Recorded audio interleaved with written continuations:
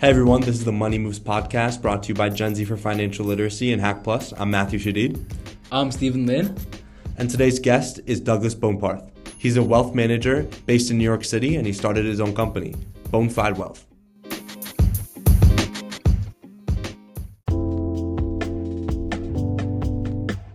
So my name is Douglas Boneparth. I am the president and founder of a wealth management firm called Bonafide Wealth based out of New York City. Wow, what have I done in my career so far? So mostly I run a wealth management firm for older millennials now. I'm 38, so I guess that classifies me as a geriatric millennial. But I was one of the first to really pursue my generation from a wealth management standpoint back when none of us had any money and just a ton in student loan debt.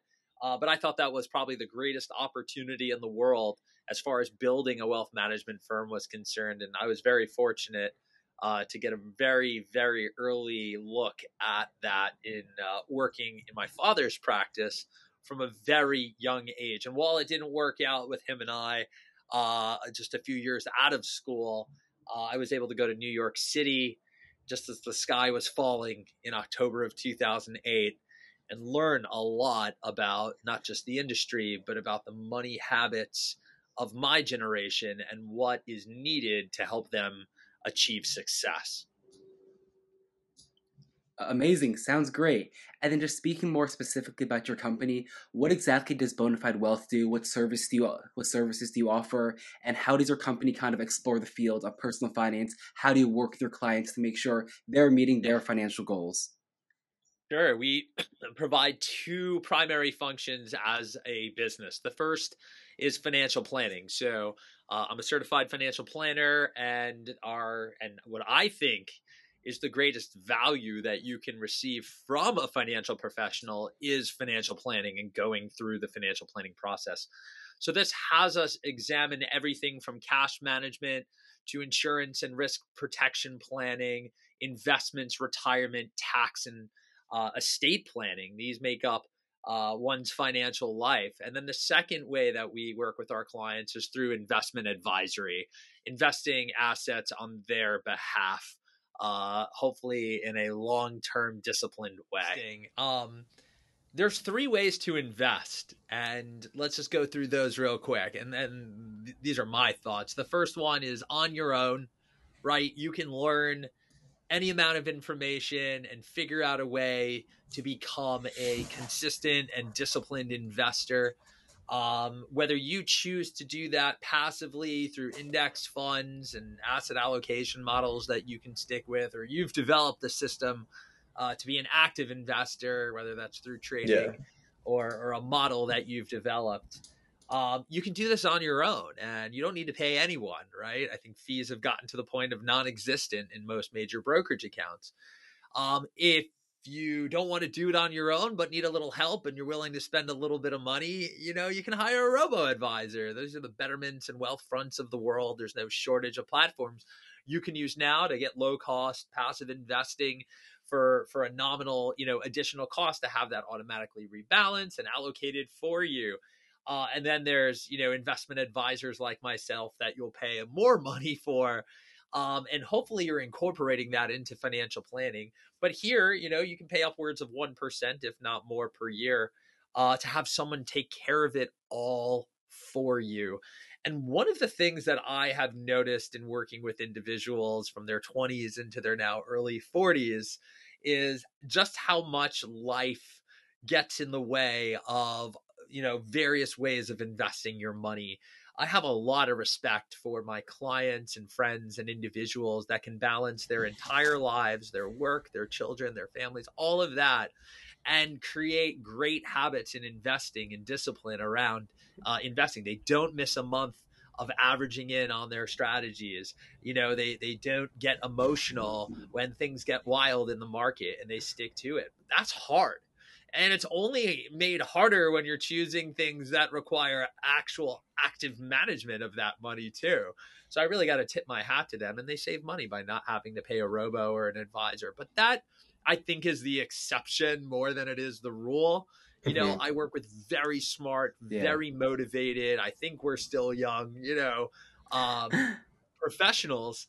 And the time just goes away, right? When you have a couple Yeah. kids and a demanding job and you want to spend your free time on the weekend, you're happy to outsource this, whether it be that robo or to an advisor. And when things are getting more complex, you have more needs than just how is my money, going to be invested. I would argue that's relatively the easy part, even though your life makes it difficult. But like doing it, like what it actually is, it's not that complex relative to the financial planning piece, which is predicated around your goals and what's going on in your life and the decisions you need to make day to day, month to month, year to year. Mm-hmm. So that's one of the biggest lessons I have. It doesn't matter how simplified investing has become primarily due to technology or fee compression. It really has to do with how it fits into your life and what your time is worth. That right there is the greatest lesson that I've taken away, at least as a professional, when it comes to how you go about investing. But it's never been easier to get money into the market. Yeah, 100% agree. I think even to your point about just struggle of life and maybe the turmoil that life might bring through its joys, finances always remain a huge part of that. I heard someone call, especially the groups that you work with being millennials, I heard them call being called the sandwich generation in terms of finances because they had to take care of their older grandparents while also having to take care of parents, excuse me, Yeah. while also having to take care of their children that they were having, which is a unique problem maybe to other generations, especially because of maybe life expectancy, people deciding to have kids when they decide to have kids, and all that. I think that maybe uniquely made millennials a harder generation, or maybe the hardest generation to deal with in terms of finances. Well, while I appreciate your compliments that we have to deal with more adversity, you're going to find yourself editing this part of it because you got Gen X as the sandwich generation, not the millennials. Although I'm sure at the older end of the spectrum, millennials are now facing that same issue Mm-hmm. that Gen X, the sandwich generation, has faced. And this does come up, and I'm just playing with you there. You can keep this section because I'm sure it is happening to, I'm 38. um the oldest millennial can be, I think, is like 41, 42 right now. And this is definitely something that has shown up in my practice in terms of my peers now being faced with needing to support their parents or provide some level of support, whether it's sending them financial support in terms of money or medical and physical support in terms of Yeah. their bodies deteriorating and not being able to do, just daily living activities. Yeah, and that's a good point because in your previous comment, you talked about setting financial goals and how some of your friends who you really look up to, people who can put away X amount of money every single month, invest even when the market's doing poorly, not let their emotions take control. On the topic of setting financial goals, a lot of the people we talk to kind of struggle with that because they're like, how big are these goals? How big should I make these goals? And on top of that, how do I stick to these goals? So when your clients come to you with these problems, what do you say to them about financial goals and sticking with the goals that they set? Right. That's a really good question. Look, you don't always want to be moving the goalposts, right? That doesn't really make for good planning. At the same time, like life is fickle. What you had originally sought out to do, in your mid 20s might be completely different from a goal priority standpoint by your late 20s or early 30s. So for me, it's really having a system in place for your goals. It's not enough just to identify them, because I know what, and what the standard goals are: not to work forever, buy a home someday, get married, maybe it's start a business. These are pretty typical things. You get excited when it says, I want to go to space, or, I want to do something rather exotic with my money and my time, whatever that might be. So having a system for goals is helpful here because life is fickle and things will change. But what does that mean? It's really three steps. The first one is what we had just mentioned, to identify them. Yes, we do want to know what they are. And we talked about some just a second ago. The second is then to quantify those goals. So here's the next logical step of how much does it cost and when do you want to achieve that goal. So putting a time and money parameter around it helps one quantify it. Now it's becoming more real. And the third one is to prioritize. And this now addresses what happens when, life changes or hits you in the face, which it will do no matter what what's the what man plans, God laughs. So there's life for you. Prioritization is helpful because number one, it helps you understand which of your goals, and you usually have more than one, is most important to you right now. I'll give you an example. When my wife and I, she went to law school, I went to business school. We, part of our story is having amassed a lot of student loan debt to do those two activities. And our priority before we had kids and before we were married was to pay off our student loan debt as soon as possible. Refinancing at a low rate wasn't an option at that time. It would later become an option. But then we found out, after getting married, we were having our first child. So all of a sudden, the priority, whether it was priority B or C, of buying a home became goal A, right? Became priority A. And by having that system in place, by knowing which of our goals were most important to us at that moment, as well as being, and what does that do? I know I'm stumbling here, but what does that do? Well, it helps you allocate the first and last dollar of available savings that you have, right? So if you know how much is coming in the door each month and how much is going out, you can figure out what you can consistently afford to save, invest, or the corollary of that is pay down debt. Well, you'll have a better time accounting for the first and last dollar of available free cash by having prioritized your goals. So I like that system a lot. And I think, again, it's just not good enough to know what the goals are, but to have quantified them and prioritize them. So when life does throw that curveball, like now having a kid, and you now need to make buying a home the first priority, it's a lot more seamless, right? You're making proactive decisions around your finances. You're not being reactive. And it's when you're being reactive that you end up making mistakes. Yeah, I definitely understand that. And I think it might be plain to be able to just go out and say, you need to prioritize and you need to make money goals. I saw an article in the Times a while ago that was like 20-year-olds are tired of people telling them that they need to save and all that because of the external problems. But what does prioritization actually look like? What is that? What steps can someone take to actually go out there and make a list of what they need to do?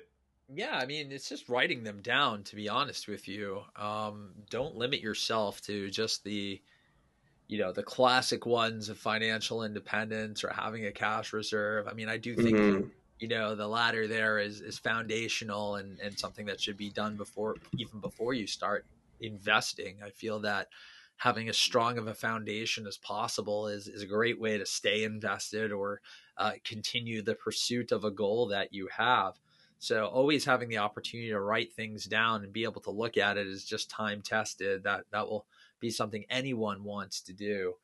But yeah, trying to put myself in the shoes of a 20-something-year-old who doesn't want to be told, what their goals are, wants to have a little bit more freedom. That's all well and good, but I always thought that, life's like, you get to hold some darts in your hand and you have an opportunity to throw them. Look, you're standing across from a wall. Yeah, you'll hit the wall. Is that what you wanted to hit, or would you prefer a dartboard on the thing so you can figure out how many points you're going to score?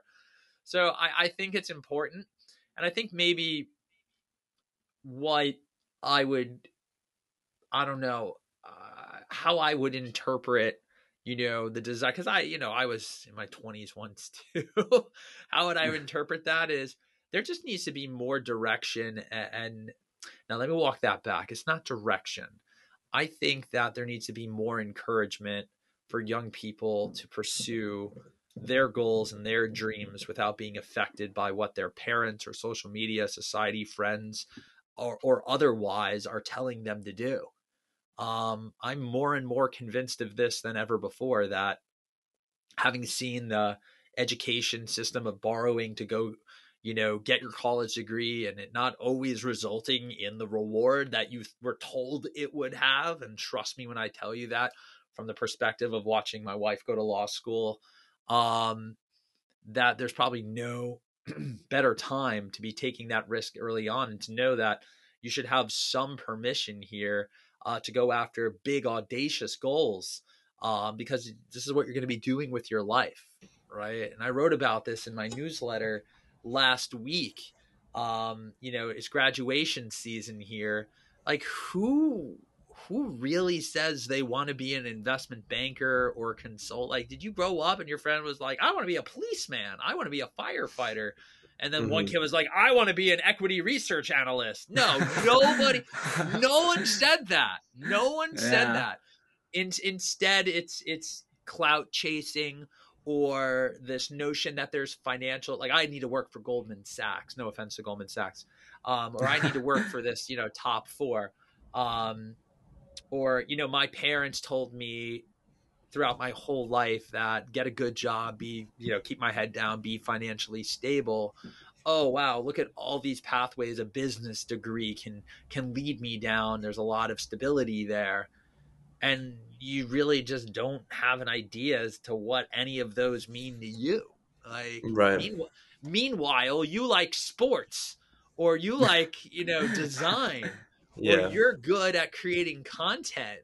And if you can just figure out how to take your passion and desire for something you love and pair it to the skills and education you received and give it a go, what's the worst that happens? You gain a ton of experience pursuing something you love and then have to go get a job. I know everyone's situation is different, and not everyone can just afford to go YOLO the first few years of their, post-graduation life here. But if not then when? I can assure you, after putting in 7 to 10 years at a firm, whatever firm that is, it is exponentially more difficult to then change. You might have malice to feed at that point. So, um, yeah, I think goals isn't so much, for the younger, early 20 something year old. Hey, do I really need to think about retirement right now and building a cash reserve, or, how to fund my 401k? Not necessarily. Cash reserve, I feel strongly about. But the other ones, no, I think you need to figure your life out and take chance and risk that hopefully leads you down a road of being happy. Mm-hmm.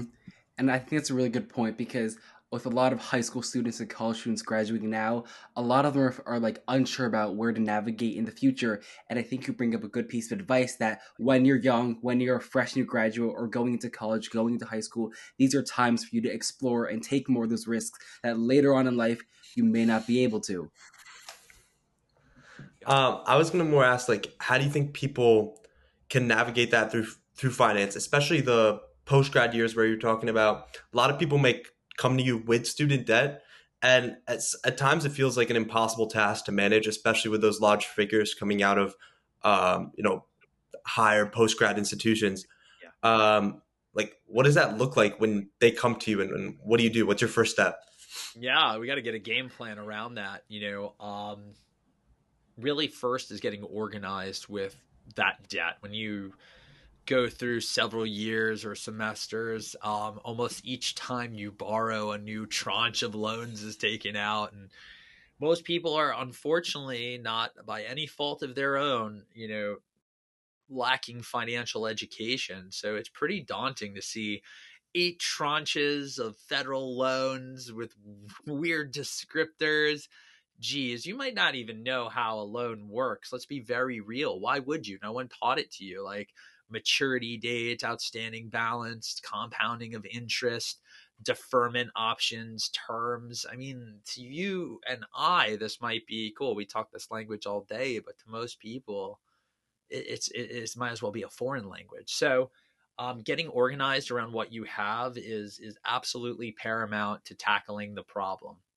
And then after you've organized yourself, you can start to develop strategies around how it is you're going to go about tackling that debt. And this really runs the gamut, guys. Like, not everyone will have sufficient cash flow to make the standard payment on their debt or be in such financial shape You just graduated. Did you build credit? What income have you demonstrated? Like for most people, they've never worked before. There's no credit that's been established.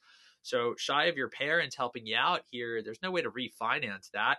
And you can see I'm dating myself here, because what are you refinancing to in this day and age? At the time of Right. this podcast, rate, 30-year mortgage is over 7%. We spoke about this just 3 years ago, even 2 years ago. Yeah, you go refinance your federal loans into something, with a 2 or 3 in front of it, and that was a huge opportunity. But you couldn't even take advantage of that if you're fresh out of college, or school, or grad school. So now that you've organized yourself, you can start to inform yourself a little bit more about, again, how you're going to go about paying this back. What's the strategy? Do you need income-based repayment and to have a crutch under your arm because, you're just ramping up your earning power? You can't afford, that $600 a month, loan payment and rent and food and a beer on the weekends with your buddies while you're, just starting out your career. And Hmm. you need to have enough knowledge to know that it's a temporary solution. And you actually might be working backwards if your payments aren't paying or covering the interest. We call that, negative amort or reverse amortization. And anyone who heard me just say that's like, what? So, I mean, again, it goes to this really lack of understanding. You can't bust out terms like negative or reverse amortization to just anyone. And you have to understand that that decision to go on an income-based repayment plan or an income contingent plan, which is what a lot of people do, you need to know that that's what the consequences could be of choosing that option. So, I'll stop there because there's a lot of different ways to go about doing this. If you don't need those options, do you choose a standard plan, a graduated plan? And obviously, working together with an individual, we're able to make much quicker work of that than if they were, led to needing to learn it all on their own, which they can, and then understanding how that information works in the greater context of their financial life. What are they spending their money on? What's that income doing for them? What's the opportunity to grow your income? Can you do more outside of your 9 to 5? Is it a 9 to 5? So on and so forth. It's just kind of scratching the surface. I think that's a good point. And you talked a lot about how people who come to you and people you've worked with in the past, they're really confused about these terms, like the various long terms you mentioned, and how they're not sure where to even begin because they didn't have that proper financial education growing up. So, what do you think the importance of learning personal finance when you're younger is, getting financially literate during your teen and 20 years? Like, what do you think the importance behind that is? And what do you have to say to Yeah. people who maybe don't recognize the importance of learning money when they're young? Yeah, not everyone can be born on third base, right? I was not. It sounds nice, I guess. But if you want to get to as close of if you want to get as close to that as possible, without actually being born into a wealthy family, I think learning personal finance is one of those things. I have this expression where it sounds something like this. There are very few things that you can learn with relative ease in this world that have the ability to dramatically change your life. And personal finance is one of those things. Money is a universal language that not a lot of people can speak very well. Think about that for a second. You are required to speak this language every day that you breathe, and there's a really good shot you're bad at it. Imagine going Yeah. through this world with the inability to communicate spoken word anywhere. You don't, you have to speak this thing and you can't really do it very well. That might lead to a fairly miserable existence, being unable, you're going to start Yeah. pointing at the things you want to eat and drink. You're literally doing sign language at that point. It's not efficient. It's very frustrating, and it can lead to a lot of problems. Yeah, no, I didn't point to the Drano, which I'm now drinking. I can't read that. I just wanted Gatorade, and now I'm poisoned. Now I poisoned myself. That's a silly anecdote. But it's kind of like that, right? And if you can learn to speak this language and get ahead of it, um, you can dramatically improve your life in all kinds of profound ways. And not just that, part that wisdom onto others, most notable your children. so that they can approach the world on more equal footing or on a greater level of footing than you did. So it is absolutely compounding to learn this stuff early. Um, I would tell you, anyone, if you met anyone who has learned to speak the language of money, you know, at an early age, I'm willing to bet they're so much further along in their life's journey Mhm. than almost anyone else. Yeah, I mean, the fact that from what you mentioned that learning money you can pass it along to your children, I think that's crucial because many people don't have that. Many people don't have parents that grew up extremely financially literate, and I'd say most don't. Along with that, it's not taught in schools. We can talk about how it's a universal language, and it's not taught in a majority of schools in the United States. Um, we're getting there, though. I'm pretty sure a few states just passed laws last week in their state Yeah, legislature. more and more, and while I remain optimistic, more so on the abundance of financial information that exists outside of the school setting, for better or worse. I mean, you guys are absolute living proof of this. This episode will exist for free to be consumed and downloaded into the brains of your Hmm. peers and younger and older in hopes that they will be encouraged and empowered to learn whatever it is they need to learn to improve their lives. I mean, don't understate the absolute massive power that the 30 minutes or so we're spending together here today can have, and then multiply it by those like us that create financial content for consumption, for mass consumption, right? We've Hmm. democratized news and information so much. Um, However, it would be really nice to see this in classrooms. I mean, I received all the way up to a graduate level education in business and from a really good school. And certainly no knock on them. I enjoyed my time there and learned a lot. But from basically preschool through grad school, there wasn't a course on personal finance along the Not one. entire way. It's crazy, and you have to go out in the world and deal with this and speak this language. I mean, when you Hmm. say it like that, it's absolutely fucking nuts. Yeah. Exactly. And like when Matthew and I talk to other organizations, other teachers, other parents, we always tell them, calculus, physics, chemistry, English, all great courses, but Great. physics is not going to help you zero taxes. Physics is not going to help you learn how to invest, how to get a 401k, how to use a Roth IRA. You really need to 100%. learn those core skills, whether it be in the classroom or outside the classroom, before you become an adult and hopefully as you begin to advance in your career. And that's only one half of it, right? And we'll use half as a Exactly. proxy for whatever real percent it is. It could be more when I tell you the other half is human behavior and control and discipline and the Yeah. mindset that you have. Because while, yes, putting money in your 401k or doing a backdoor Roth IRA strategy or, being a disciplined investor who indexes and keeps their costs low are all great things. Absolutely. We're talking about investment planning here, a little bit of retirement planning and tax planning too. But it's really how you got the money in there in the first place and your ability to keep doing that. It's about delayed gratification versus immediate gratification. And so I don't sound like a boomer here and say, oh, you're all immediately gratifying yourselves, Gen Z and X. That's not what I'm saying. I'm taking a balanced approach, right? How do you balance? That's the hard part because that's a human part. That's the behavioral part.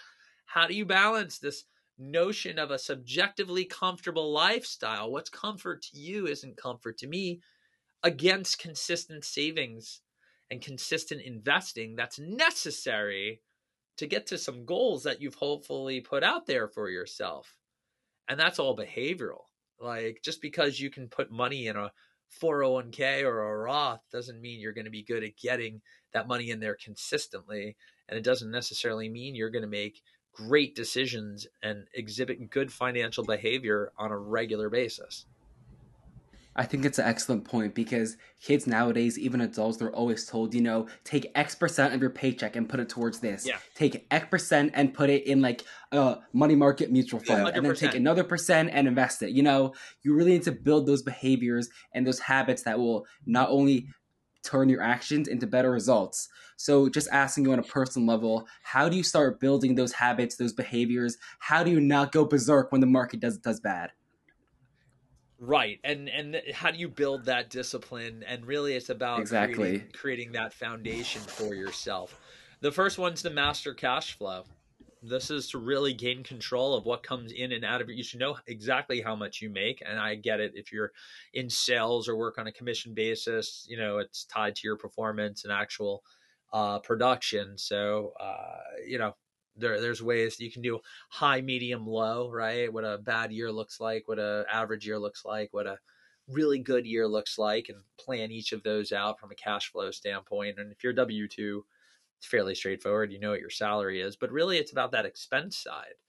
You know, how many people complain that they have no money left at the end of the month, but don't ever check their statement or bother to categorize their expenses and see where it actually goes? This can be done. There are even tools today to help people do that.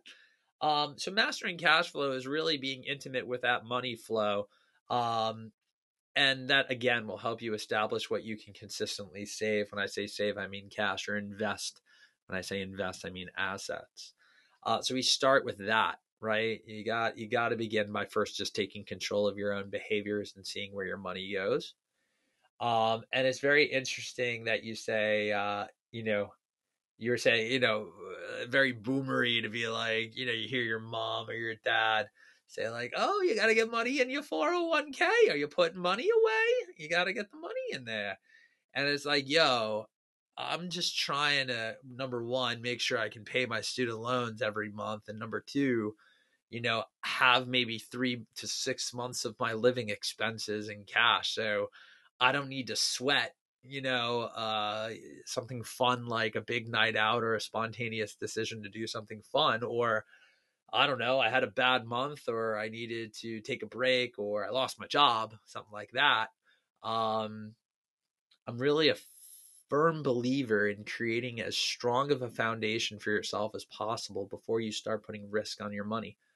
The purpose and goal of investing is to stay invested so you can participate in the compounding of your wealth, of money, by putting risk on it, right? That's the premium you're looking to get. I don't know about you, but I think you're going to have a much better job staying invested when you have a foundation, right? Think about it. Would you ever build a home on shaky ground or quicksands? You can have a beautiful mansion sitting on top, of quicksand or loose sand, and a gust of wind will come along and knock that beautiful house down. You look to the shanty next door that's, standing in poured concrete that's reinforced. It takes a Cat 2 storm, no problem, right? So which home would you rather have? And it's a silly metaphor for just the importance of establishing that foundation. So mastering cash flow and building that cash reserve. Oh man, those two things, boring as hell. Very, very boring financial concepts. I'm sorry, guys. Like, the sooner you get done with the really boring, non-sexy stuff, because investing is the sexy part, the more you can Hmm. play around in there and the more you get to do that. Um, and that's just the way it is. That's just the way it works. And it also flies. I get it. It flies in the face of that conventional wisdom that the sooner you can get your capital into the market or into something appreciating, the sooner you'll be able to compound your returns. Well, again, I submit to you, what good is that if you can't stay invested? So there Exactly. is no compounding. If you're like, oh no, an emergency came up, I'm going to have to sell, half of my investment portfolio to deal with that, as opposed to, nope, got the cash right here, don't need to touch my investment portfolio. And you know what's going to happen the second you touch that portfolio? Drawdown city, right? And you don't have the ability, excuse me, the other way around. You sold the bottom is what I meant to say. You've already experienced that drawdown. You're forced to sell assets at their low price, and you just created a compound fracture.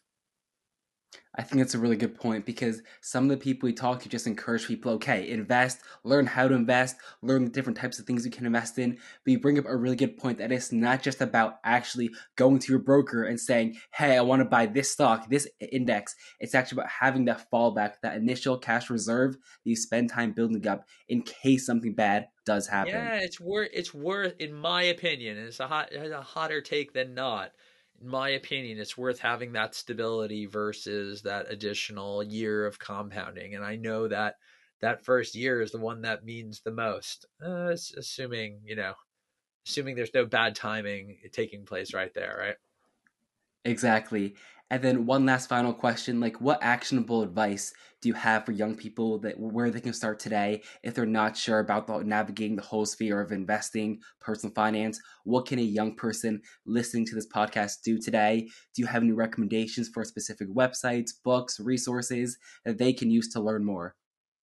Absolutely. The first one is a little crude, but it's actually give a damn. Like nothing will no resource will be good enough if you don't care.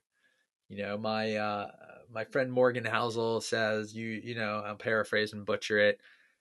You might not be interested in diet, exercise, and your money, but they're sure interested in you, right? So you gotta care, and you gotta want that for yourself. Otherwise, good luck. There's not going to be real any fixing it. But once you get there, there's no shortage of resources. Obviously, we'll pump your podcast here. This is great. I'm sure we're going to learn invaluable lessons. I'll pump a book I wrote in 2017 with my wife called The Millennial Money Fix. So I know this is a Gen Z for FinLit podcast, but these are timeless lessons that really serve as a wonderful primer for everything we talked about here. A lot of the things that I've shared with you today are found in that book. And it will show you how to get from selecting a school, if you haven't done that already and you're still on your way, to ultimately getting married. So that's everything from what to do after graduation, how to handle your loans, deal with your job, income, investment, again, primers and all of that. And beyond that, man, I love Investopedia. I've been working with them for years now and enjoying recognition from them as an influential advisor. If you haven't been to that site to look up definitions and read content, you're certainly missing out. My friend Michael Batnick and Ben Carlson run the Animal Spirits podcast. So great podcast for staying up to speed on current headlines and trends when it comes to investments as well as financial behavior. My friend and lastly, my friend Nick Maggiuli. He has dollars and data. His blog is absolutely great at looking at the data side or data side, depending on how you want to say it, the data side of investing in personal finance and why we can rely on that instead of our emotions to make great decisions with our money. Again, no shortage of content. I'm sure I snubbed a bunch of friends here with their stuff, but those are ones that just come off the top of my mind. Yeah, I definitely think those are all great resources. I mean, blogs, books, whatever it may be that really gets you engaged. I mean, even personally for me, I know that podcasts are where I go to for most of my Yeah. news. Not even just my podcast, but tons of podcasts is where I just enjoy. It's so convenient. So I think starting there is great. I think those are some great resources that will all be linked in the podcast description, and you'll be able to access all of them just under this podcast. Is there anything else you'd like to share? Maybe plug any of your own stuff, social medias? Yeah, absolutely. If you're into financial comedy, memes, and shit posting online, make sure you check out my Twitter account. Um, it's pretty funny, I think. A lot of other people think that Well, too. check it out. It'll be linked. Yeah, and more importantly, as far as like serious thoughts are concerned, my Substack is a great place to get a little bit more personal or look at some financial concepts from the perspective of a millennial. There's always something good coming out just about every week or at least every other week, and that's called This is the Top. So little homage to people feeling like we're constantly, are we at the top of what? The market, your lives? What could it be? So those are the two things I would direct you to.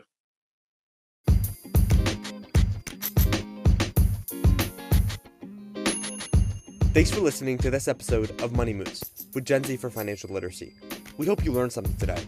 If you'd like to work with us, visit our website, genzforfinlit.org/intern. Again, that's genzforfinlit.org/intern. You can also follow us on Instagram at genzforfinlit. We also have a monthly newsletter where we go into depth on everything related to finance and business. You can sign up for it on our website as well. Until next time, it's been Matt and Steven.